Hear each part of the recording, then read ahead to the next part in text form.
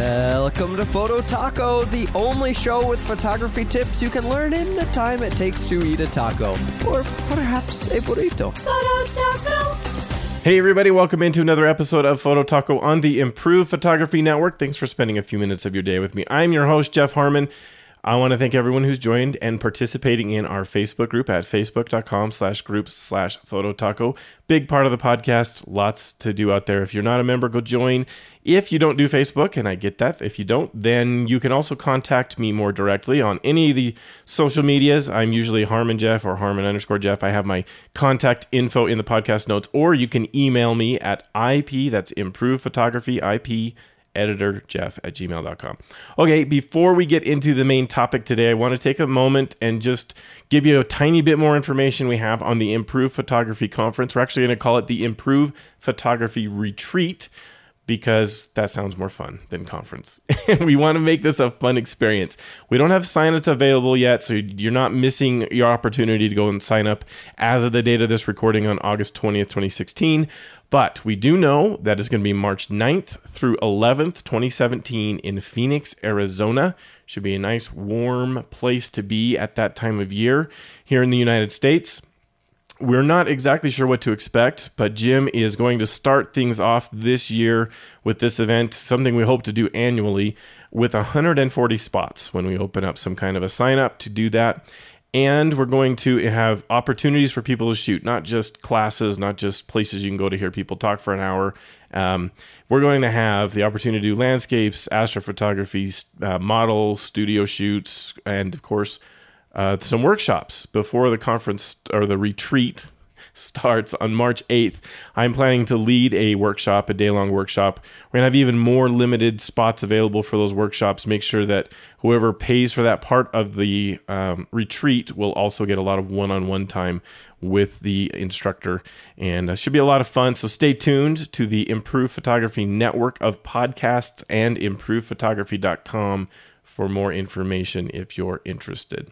All right, with that exciting news out of the way, let's get to the topic of the podcast today.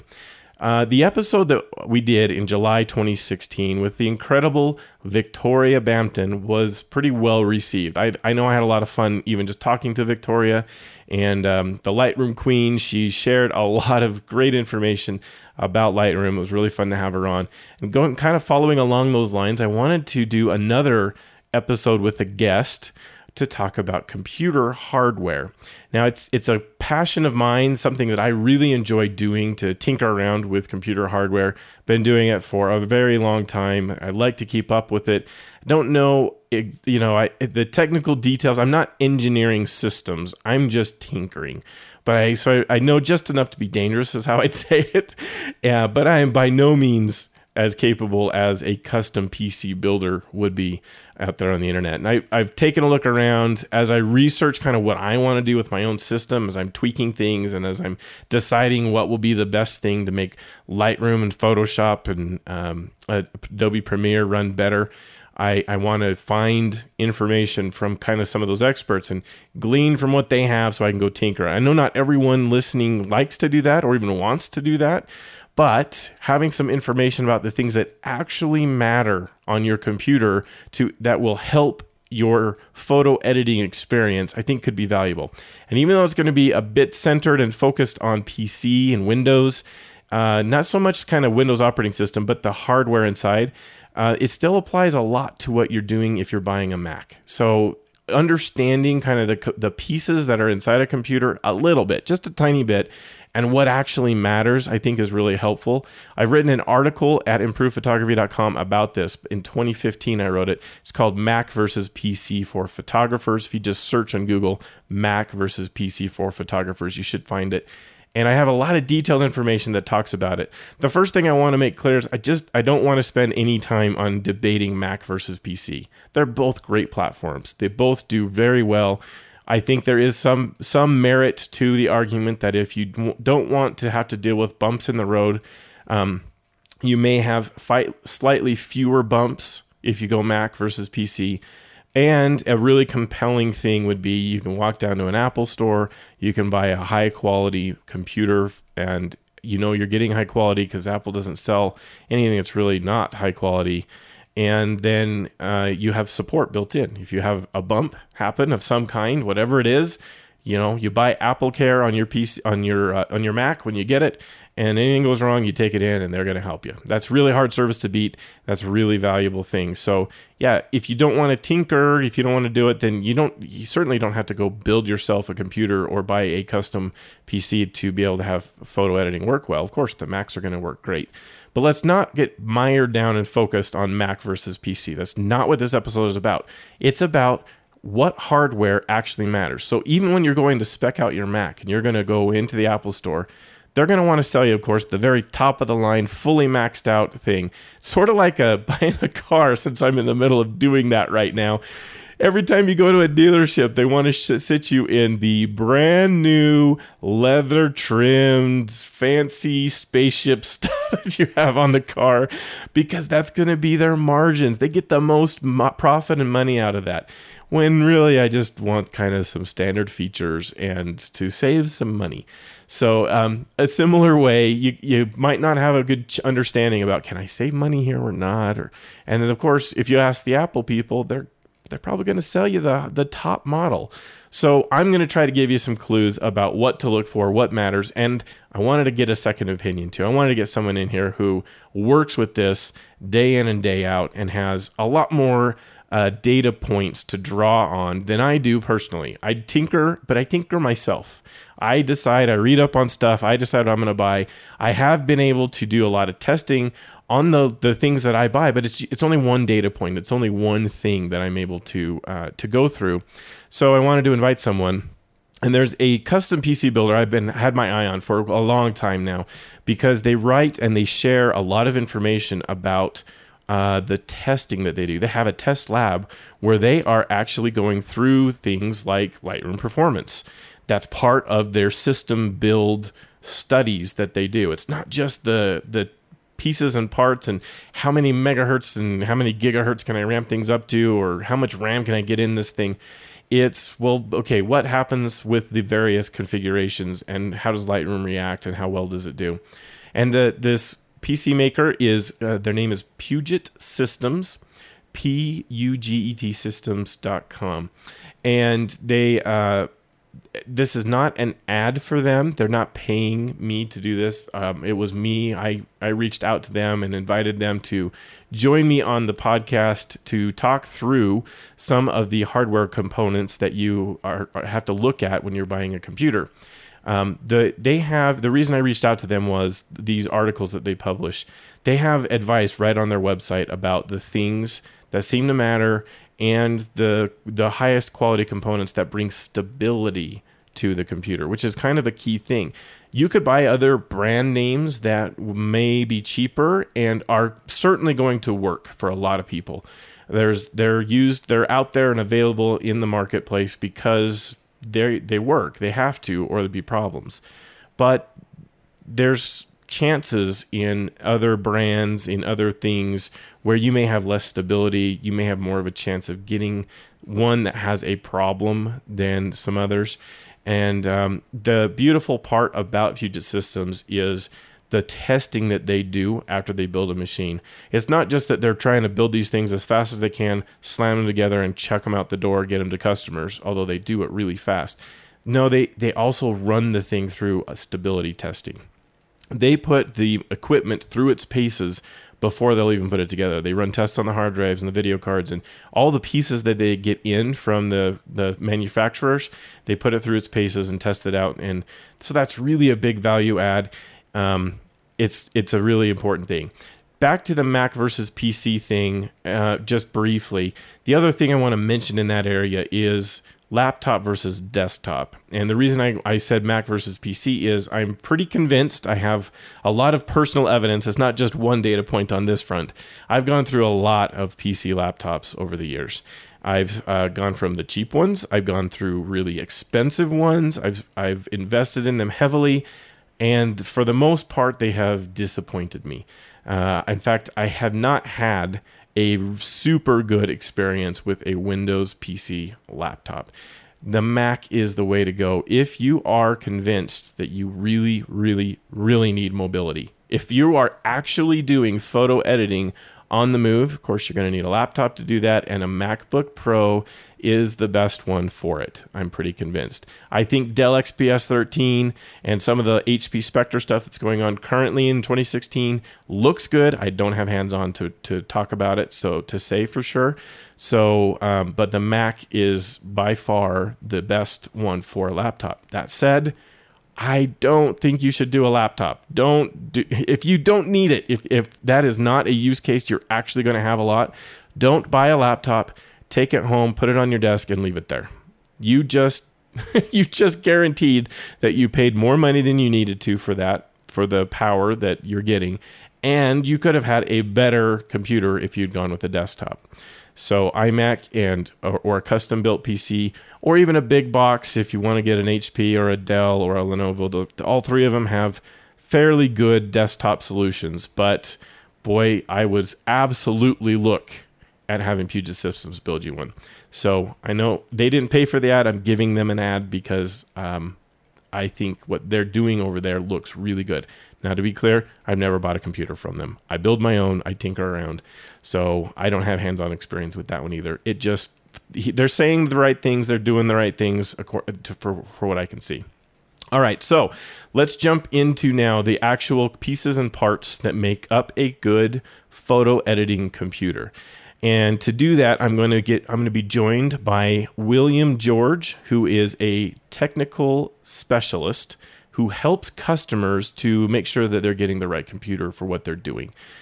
So he deals day in and day out with people calling and saying, hey, I'm a photographer and I need to run Lightroom really well. What should I get?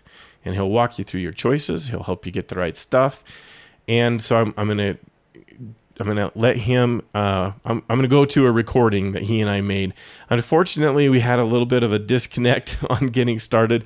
I intended to have him join me just like Victoria did right at the beginning of the podcast, and we'd record. And we got mixed up a little bit on the time. I think an alarm didn't go off for William. So anyway, he joined me a little late, but I want to play the recording that we did get in the time we had. And then at the end, I'm going to come back and add just a little bit more to what William says. Okay, so one of the things I hear photographers struggle with is they're not sure what to spend money on versus where maybe they could save some money, because that piece of hardware that you could spend more money on doesn't actually impact how Lightroom's going to run or the photo editing tools are going to run. And so photographers end up just like maxing out the Mac or maxing out whatever computer they're looking to buy, because they don't know what to spend the money on. So that's one of the things that I wanted to talk about. And I'm bringing on William George from Puget Systems out of Washington State, right, William? Yes, sir. And William is a technology consultant for Puget. He helps customers who call up the company and want some help and guidance on what to buy, helps them walk through their use case and connects them with the right profile for the computer they're going to need to make things work well. So we were talking just a little bit before we recorded here, and we were saying that photographers increasingly seem to be saying, it doesn't matter what I get on the computer, Lightroom is slow, and we've talked about that a lot on the podcast here. But William, I'm really interested, and thank you so much for joining. I want to give you an opportunity to introduce yourself, your company, and talk a little bit about what it is you do, more than I just did, for just a second, and then we'll get into kind of what matters when you're buying a computer. Sure, thank you. Yeah, my name is William George, and I'm one of 3 technology consultants at Puget Systems. I've actually been there for almost 11 years now. Started out in our production department and worked my way up. And our focus actually has kind of changed over the years. We started out as a custom computer company, just putting together systems from a whole huge range of stuff.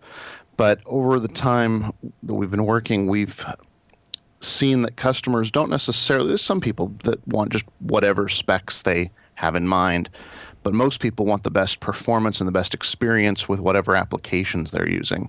And so we've started to be more centered on testing what software needs and then focusing systems toward that and providing the best experience that we can. So, in terms of not just performance, but also service and support, warranty coverage, all those sorts of things, everything that goes together to give someone a good experience as they use the computer for 3, 5, 7 years, however long they're going to use a single system before they decide to replace it. So that's what we are now more than anything else, is an experience-centric company. And that's why we've done so much testing, especially in the last 2 years in our labs department on not just Lightroom, but Photoshop, other Adobe applications, 3D rendering stuff, really a lot of the higher end creative applications, and some engineering and scientific stuff as well. But a ton of our users are photographers of all stripes, from professionals down to, just amateurs that happen to have some money to throw at it and enjoy it. And so that's kind of where we are. Excellent. So one of the reasons I wanted to get Puget involved, this is not an ad for Puget. They haven't paid to come on the podcast and talk about their services. I invited them because of that lab work that they've done. As I've been testing over the last several years, my own experience, it's my own experience, right? It's my own equipment that I've personally bought and put together and been trying things out. And I've been able to see what, as I upgrade specific components in the computer, what seems to have helped and matters. And I take a lot of numbers, and it's a pretty scientific approach, but it's only one data point. I don't have a vast amount of computer equipment to test this on. I assume there's got to be someone out there who's done this. And as I was looking around, it's been quite a while now, probably about the 2 years that you've had the lab up, that I've been silently observing the company and the articles that are being published there. And they do a really good job of kind of making sure that information is available. And it's a very different thing from other computer manufacturers, or especially the big box guys. They have no guidance whatsoever on experience and what it is you're going to do. They will... Anyway, let's not talk about that much. What I want to get into then is, based on the testing you guys have done and the experience you have and the way you walk customers through, let's kind of prioritize what it is worth spending your money on. And let's do that by talking about these pieces, these components that make up the computer, in order. So William, what would you say for a photographer is the very most important thing to make sure you have in a computer? I would say it really comes down to a tie between the CPU and the RAM. And the CPU is the most important thing performance-wise. But the trick is, if you don't have enough RAM, you're going to be hosed. Performance is absolutely going to tank. But you don't need a lot of it. For Lightroom, generally in our testing, 16 gigs, maybe 32, and you're set. And that memory is actually fairly cheap these days, so that's not a big expense. And then Photoshop, if you're getting into that, you can potentially need more memory depending on how large of stuff you're working with, especially as we start to see people doing panoramas and big stitches and things like that. I was doing some testing for a gentleman a couple months ago and got Photoshop up into the 48 or 50 gigabyte range of memory that it was using. So there's potentially reason to go higher there. But that's really the two things: the CPU for performance, and then just enough RAM for what you're doing. If you don't have enough, performance will tank. Okay, so what's interesting to me, the RAM being cheap these days, that seems to be one of the places that the big box people, especially Apple too, they charge a ton to add RAM. To increase the memory inside the computer, it costs a lot of money. And as you change that option, bloop, the price goes up significantly. But it's really a pretty important thing to be able to have. Now, one of the recommendations I've provided on the podcast before has been that if you're doing a laptop, and I've already covered before we got recording here, William, that my recommendation is, if you don't need the mobile use case, don't do a laptop, do a desktop. You'll get a lot more bang for the buck out of a desktop than you will a laptop, and it's just not worth it. And then the more RAM you have, the faster that battery life's going to go down. What do you think about that? Well, I definitely concur on the, if you don't need the mobility, don't go that direction, because you're absolutely right. You can't, outside of some specialty laptops like some of the ones that we offer and a couple other companies, you can't usually get as fast of hardware in a laptop as a desktop, particularly the CPU and the video card. You can get the same speed of RAM, the same type of drives, those things. But the CPU and the video card, which are the two big power hogs, usually cannot go as high in a laptop as they can in a desktop. And even in the laptops that can, you usually have to be plugged in order to get that full speed. Right. So absolutely agree with you there. Now, I don't actually know that we've ever tested whether more RAM significantly impacts battery life. Memory these days isn't a huge power draw, so I would suspect there's probably some impact, but not tremendous. But that's actually something really interesting. I might look into that. Yeah, that would be a great article. Love to see the testing done. Yeah, I've done my own, but it's one data point, so not tremendously helpful. Okay, let's talk then CPU differences. The listeners wanted to know i3, i5, i7, 4, 6, 8 cores. There's all these options that are out there. Yeah. What matters? So for Lightroom and Photoshop in particular, just since that's, I know, your focus here. Yes. What we've found is that most of the different things you can do in those programs will only use up to about 4 CPU cores, sometimes 6. And to give you an idea what a CPU core is, just in case there are listeners that aren't familiar with that, back many years ago, a single processor was just one core. There was no concept of cores. It was you had a processor. Sometimes you could have a system that had 2 physical processors or 4 on the server side. And then as they started to hit a wall in terms of how fast they could go in clock speed, they started to go, well, where else can we get performance? How about we put 2 CPUs in one? And the dual core CPU came about. And then from there, quad, and it's gone crazy. On Xeons nowadays, you can get up to 22 cores on a single chip. Mm-hmm. So there are applications where that's great, but there's a lot of applications where that really isn't all that helpful either, because the program hasn't been tailored for it, or simply the sort of work you're doing doesn't lend itself well to being done in parallel. So that's usually the case with photography. We've done some testing. There's a few things in Photoshop and Lightroom that will go higher, particularly in Lightroom. Exporting images actually scales pretty well up to about 8 or 10 cores, somewhere in that ballpark, before it flattens out. But unless that's all you're doing with your work, you really aren't going to see a benefit elsewhere. And what's sort of unfortunate is as you go up in the number of cores in a CPU, you tend to go down in clock speed. Right. And clock speed does absolutely impact almost anything. It's just a matter of how fast the CPU is able to churn through things, how many things it can do in a second. So what we find is sort of the sweet spot is usually a quad core at the highest possible clock speed, or if you have a really big emphasis on exporting images, maybe a 6 core, because you don't lose a lot of clock speed there. There's a big price increase, so it's only worthwhile if that's a big emphasis in what you're doing. But if it is, potentially a 6 core, still at a very high clock speed. Yeah. And those processors, those 2 in particular, usually end up falling in Intel's Core i7 series. Intel splits their line into the mainstream Core series and the workstation and server Xeon series. And within the Core series, it's actually also split in a few things. The more mainstream processors come in Core i3, which on the desktop side are dual cores with a feature called hyperthreading, Core i5s, which are a quad core, and Core i7s, which are a quad core with hyperthreading. And then they have some higher-end Core i7s as well that are 6, 8, and 10 cores. On the laptop side is where it gets tricky, though, because that nicely established pattern of what a Core i5, an i7, and i3 are does not exist there. You can get i7s that are dual cores and quad cores.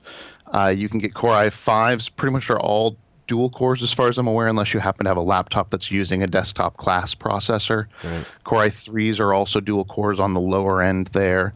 It's a bit messy. You really, if you're buying something, especially on the laptop side, look at the actual specs, because there's also models ending in U that are ultra low power, which is great for battery life, but kills clock speed. Yeah, not good for photography. Yeah, it's a bit of a mess. And there's a cool website, if you're into that sort of thing. Intel has a website called the ARC, A-R-K. Yes. Just Google it. That has all sorts of details. If your manufacturer of whatever you're looking at doesn't give you much, that just tell you the name of the processor, you can go look it up there. Fabulous. Okay, so we've talked CPU, so i7, high clock speed. So that's the gigahertz rating, as high a number there as you can get. Yeah, currently, and I mean, this will change if someone's listening to this in 6 or 12 months probably, but right now the i7 6700K is the top quad core at 4 gigahertz, and the i7 6850K is the top 6-core at 3.6. So you can see even there that the very fastest 6-core, you're going to lose about 10% of your clock speed. So other things than exporting images might be a tiny bit slower, but exporting images would be a good probably 10 or 20% faster. Okay, perfect. And then we say at least 16 gig of RAM, 32 if you're going to do much with Photoshop, and if you're going to do a lot with Photoshop, you might want to go all the way to 64. We're doing the distinguishing there would be really big Photoshop documents, 750 meg or higher documents. Then you'll want that. Yeah. Large file sizes is where basically it just needs more space in the memory to unpack it all and deal with it. Yep. Okay, now let's go to some other pieces. What would be after CPU and RAM? What's the next thing? Probably the drive speed at that point. So ideally, these days, even for folks not doing photo work, we recommend solid-state drives, which, again, if someone's not familiar with it, traditional hard drives that have been around for decades are spinning metal platters with a read and write head that move around and get pieces of data off. And so you're limited to how fast the platter can spin and also how fast those read and write heads can move around and get different pieces of data if the things you're getting are not all just sitting in one place. And SSDs, on the other hand, are solid state. That's the same technology that's used in the memory in your phone, your iPod, anything that's got memory that doesn't have hard drive, physical movement in it, just scaled way up to be much faster. And it's there's no physical moving parts, so they generate usually very little heat, with some exceptions that we can talk about if you have time. But they're much, much faster. The trade-off primarily is just cost for the amount of storage you get. Right. But we wouldn't recommend SSDs for, you're holding your photo library of 100,000 images that you've taken. That is great on hard drives if you're just talking about storage. And that can be on a network device, that can be external to the computer if you want, or inside. But for the locations where your applications are actually going to be installed, and the images that you're working with at any given time are, if at all possible, use solid-state drives. Right. And so I've read the stuff you guys have tested on the import, and where solid-state on the import doesn't have a massive impact. It doesn't really change the speed of the import. The other test I'd love to see you guys do, and I didn't see anything out there on it, is as you're working inside the develop module in Lightroom and you're scrolling from image to image to image, that's the place where I've found having the images themselves on SSD really mattered, really made a big difference. That's one of the trickier things to time, because it's not right. Yes, it is. Scrolling through something, there's not a start and end point. We've tried to figure out a method for doing that, because that's the same feedback we've gotten from other Lightroom folks. Is that's where it's frustrating if things are slow and it takes a second or two every time you scroll. It just kills your workflow. Yep. Yeah, absolutely. So I'd love to be able to do some actual testing on that, but the anecdotal evidence there is, yes, get an SSD, and there's so many things that touches you. You don't really realize until you make that jump from a hard drive to SSD how many things it really impacts. And I suspect probably a lot of your listeners maybe have done that already, or getting to the point where it's almost harder, I guess maybe not on the pre-built systems, but on our systems, it's harder to get one without an SSD. You really have to work on it. Right. Okay, so the SSD motherboard. Let's go to that one next. What do you think there?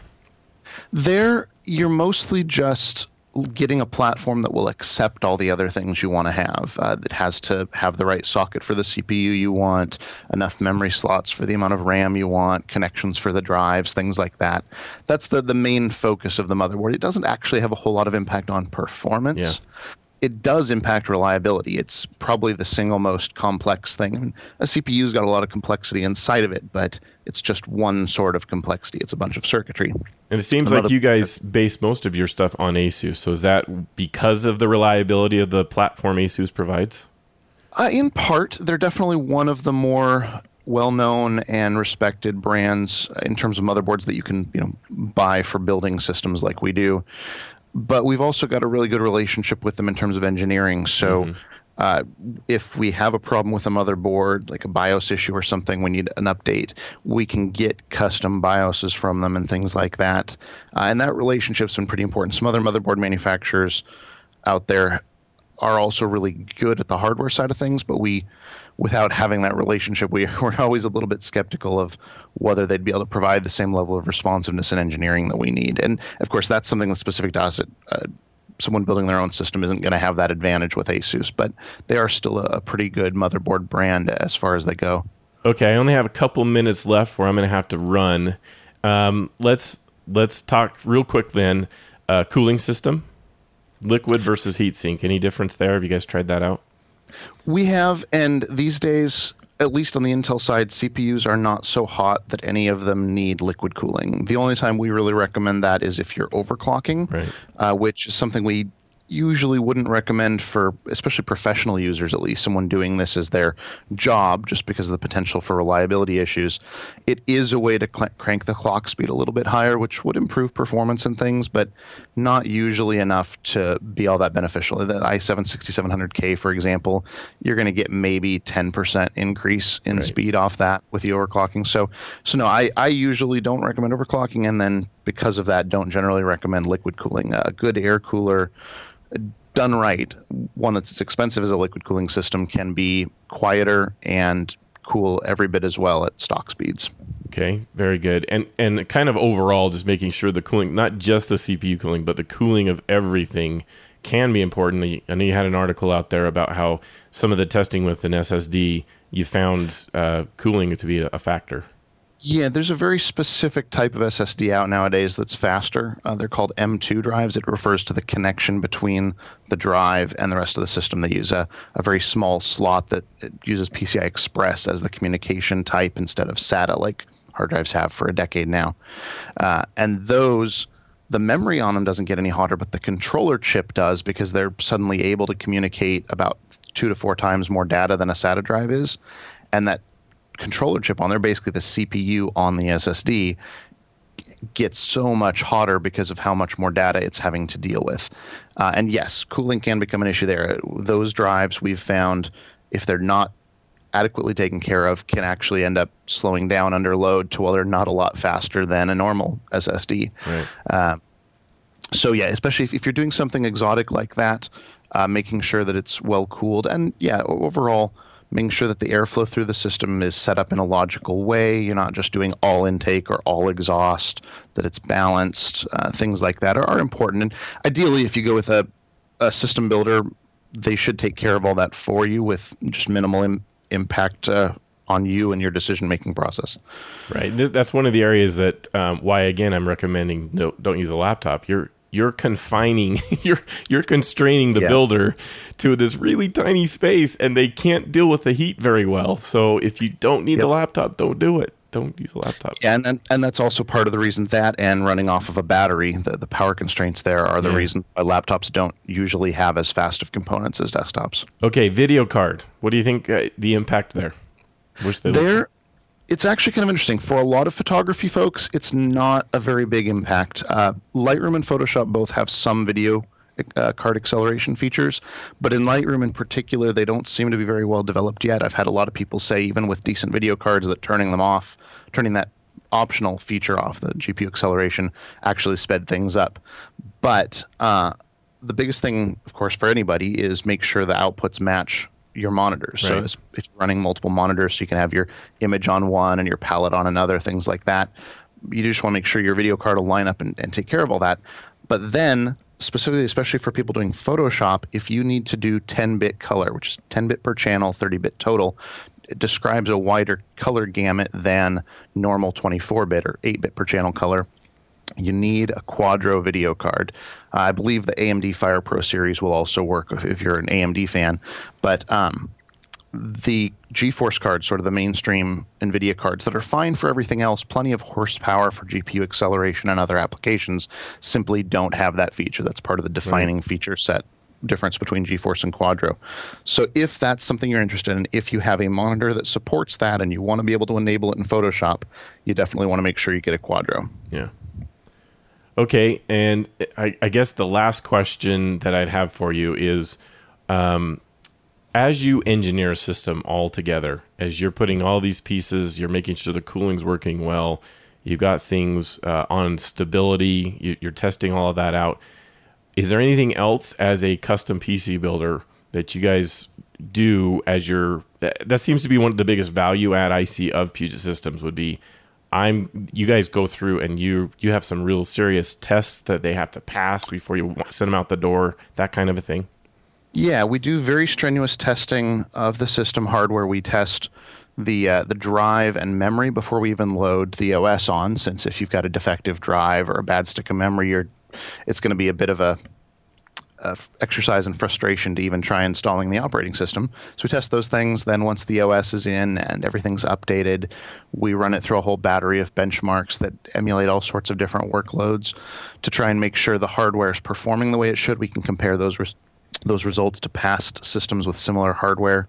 And then we present all that to customers too, not so much because we expect anyone to be able to interpret a lot of it, right, but more for the people that just find that sort of thing interesting, and just as a demonstration that we did do these tests. Don't just take our word for it that we did testing. Here's the actual results from your system. So that's a big thing. And we also put together a system image, assuming you're getting a system with Windows on it, Windows 7 on DVD, and Windows 10 we do it actually on a flash drive these days, but an image that you can use to restore back to the way the computer was when you got it. A lot of the bigger box manufacturers will put that on like a hidden partition on the drive, and then if your drive fails, so's your backup. Yeah. So that's always seemed kind of strange to us. So we actually do it on a physically separate drive and pass along the Windows install disk. So you've got that if you ever need to have it. And then lifetime tech support. So that covers the experience up to getting the computer. But then if you have trouble, again, 7 years down the road, 10 years down the road, you're still using the system, we'll still be there for tech support. And that is one of the differences I wanted to make sure I mentioned. I've built machines through other custom PC builders in the past who are gone. That made me just build it myself. But I don't get that engineering of like the cooling system and analyzing it. I don't have time to do all of that, and I wouldn't have the money either. You'd have to buy a bunch of different ones and test through them and whatever. So it's really helpful to have a custom builder you can use who's doing that, and that's what Puget's doing. So really big value add there. It's worth a little bit of the extra money that it takes to buy a system there because of that testing and that engineering that's taking place. So very good. Well, William, I got to run, but thank you so much for joining the podcast and sharing some of that expertise. Maybe we'll have to hook up again. Okay, one more thing I wanted to address before I signed off on this episode, and that's editing in 4K. It was one of the questions that listeners had. What can I do to make it so that Lightroom works better when I'm running in 4K or above? And the short answer is going to be not much. There's not a lot you can do about it right now. Lightroom just struggles. The more resolution you add to your configuration, the more pixels you fit on the screen, the harder a job it has. It doesn't do as well. Now, it can handle it pretty well up to the 2560 by 1600. It's kind of called the 2K resolution. It's not exact numbers, but whatever. It's called the 2K resolution by most people. It does fairly well up to 2K. 1080p is going to be very, very smooth. I still don't recommend editing at that because the view that you get of your photos at 1080p is just not enough. And I have a Photo Taco episode specifically talking about displays and resolution. So if you want to know more about that, go find that episode. So 2560 by 1600 is what I edit at personally, and it's great. It's on a 27-inch or a 30-inch monitor, 2560 by 1600, and beautiful. It works really well. That might be part of the reason that my editing experience is better than some, because that's the resolution I edit at. If you're at 4K or 5K, there's the 5K iMac, it's going to struggle more. It just is going to. And that's what Adobe engineers, we learned from the Lightroom Queen episode, that was specifically what the Adobe engineers were targeting when they added GPU acceleration into Lightroom 6, was to try to make it so that it works better at 4K. If you're not running at 4K, do not turn on GPU acceleration. It's not going to help you that much. In fact, most of the time, from my testing and from a lot of listeners and readers that I've heard from, it hurts to turn it on. So it's just not helpful, and I would turn it off no matter what video card you have right now. I would turn it off for the time being. If you're 4K or above, then you need to make sure you got a good NVIDIA card. Good meaning that it's got 2 to 4 gig of RAM and is a fairly recent card built probably after 2014. If you don't have that, then GPU acceleration, especially on AMD cards, is spotty. It doesn't really work very well. The Adobe engineers have not really got that to work very well across all manufacturer cards. So NVIDIA cards, the GeForce, that's what you can do to help your 4K experience, but only if you're 4K or above. I wouldn't do it if you're less. So there you go. That's what I wanted to pass on. To summarize very briefly kind of what we talked about. We talked about how CPU is really critical. So maxing out a Core i7 is going to help. You don't need 8 cores. That's going to be wasted money if you get an 8-core i7 processor. So 6 cores is kind of overdoing it too. 4 is probably the target. That's what you want to get, is a 4-core i7 that's as fast a clock speeds as you can find. And then there's the next thing is RAM, 16 gig minimum, 32 better, 64 if you do a lot of panorama, stitching, really big Photoshop documents. If you do that much, then you'll want 64. And then SSD, making sure that Lightroom and the operating system are running off of an SSD are kind of the key factors for making a PC or any computer to edit well. And that's what we wanted to talk about in this episode. I hope you enjoyed it. As always, I encourage you to go over to the other podcasts in the Improved Photography Network. There's Portrait Sessions, Tripod, Improved Photography. Really, really fun podcasts. I like participating in those and listening to them. Take some time to head over to the mothership, improvephotography.com. News, gear, and other photo tip articles. It is the best way to improve your photography. Photo Taco. The views expressed on this program by independent host guests and callers do not necessarily reflect the views of Improved Photography LLC or its advertisers. Some links mentioned on this program are affiliate links where a commission is earned. Olé!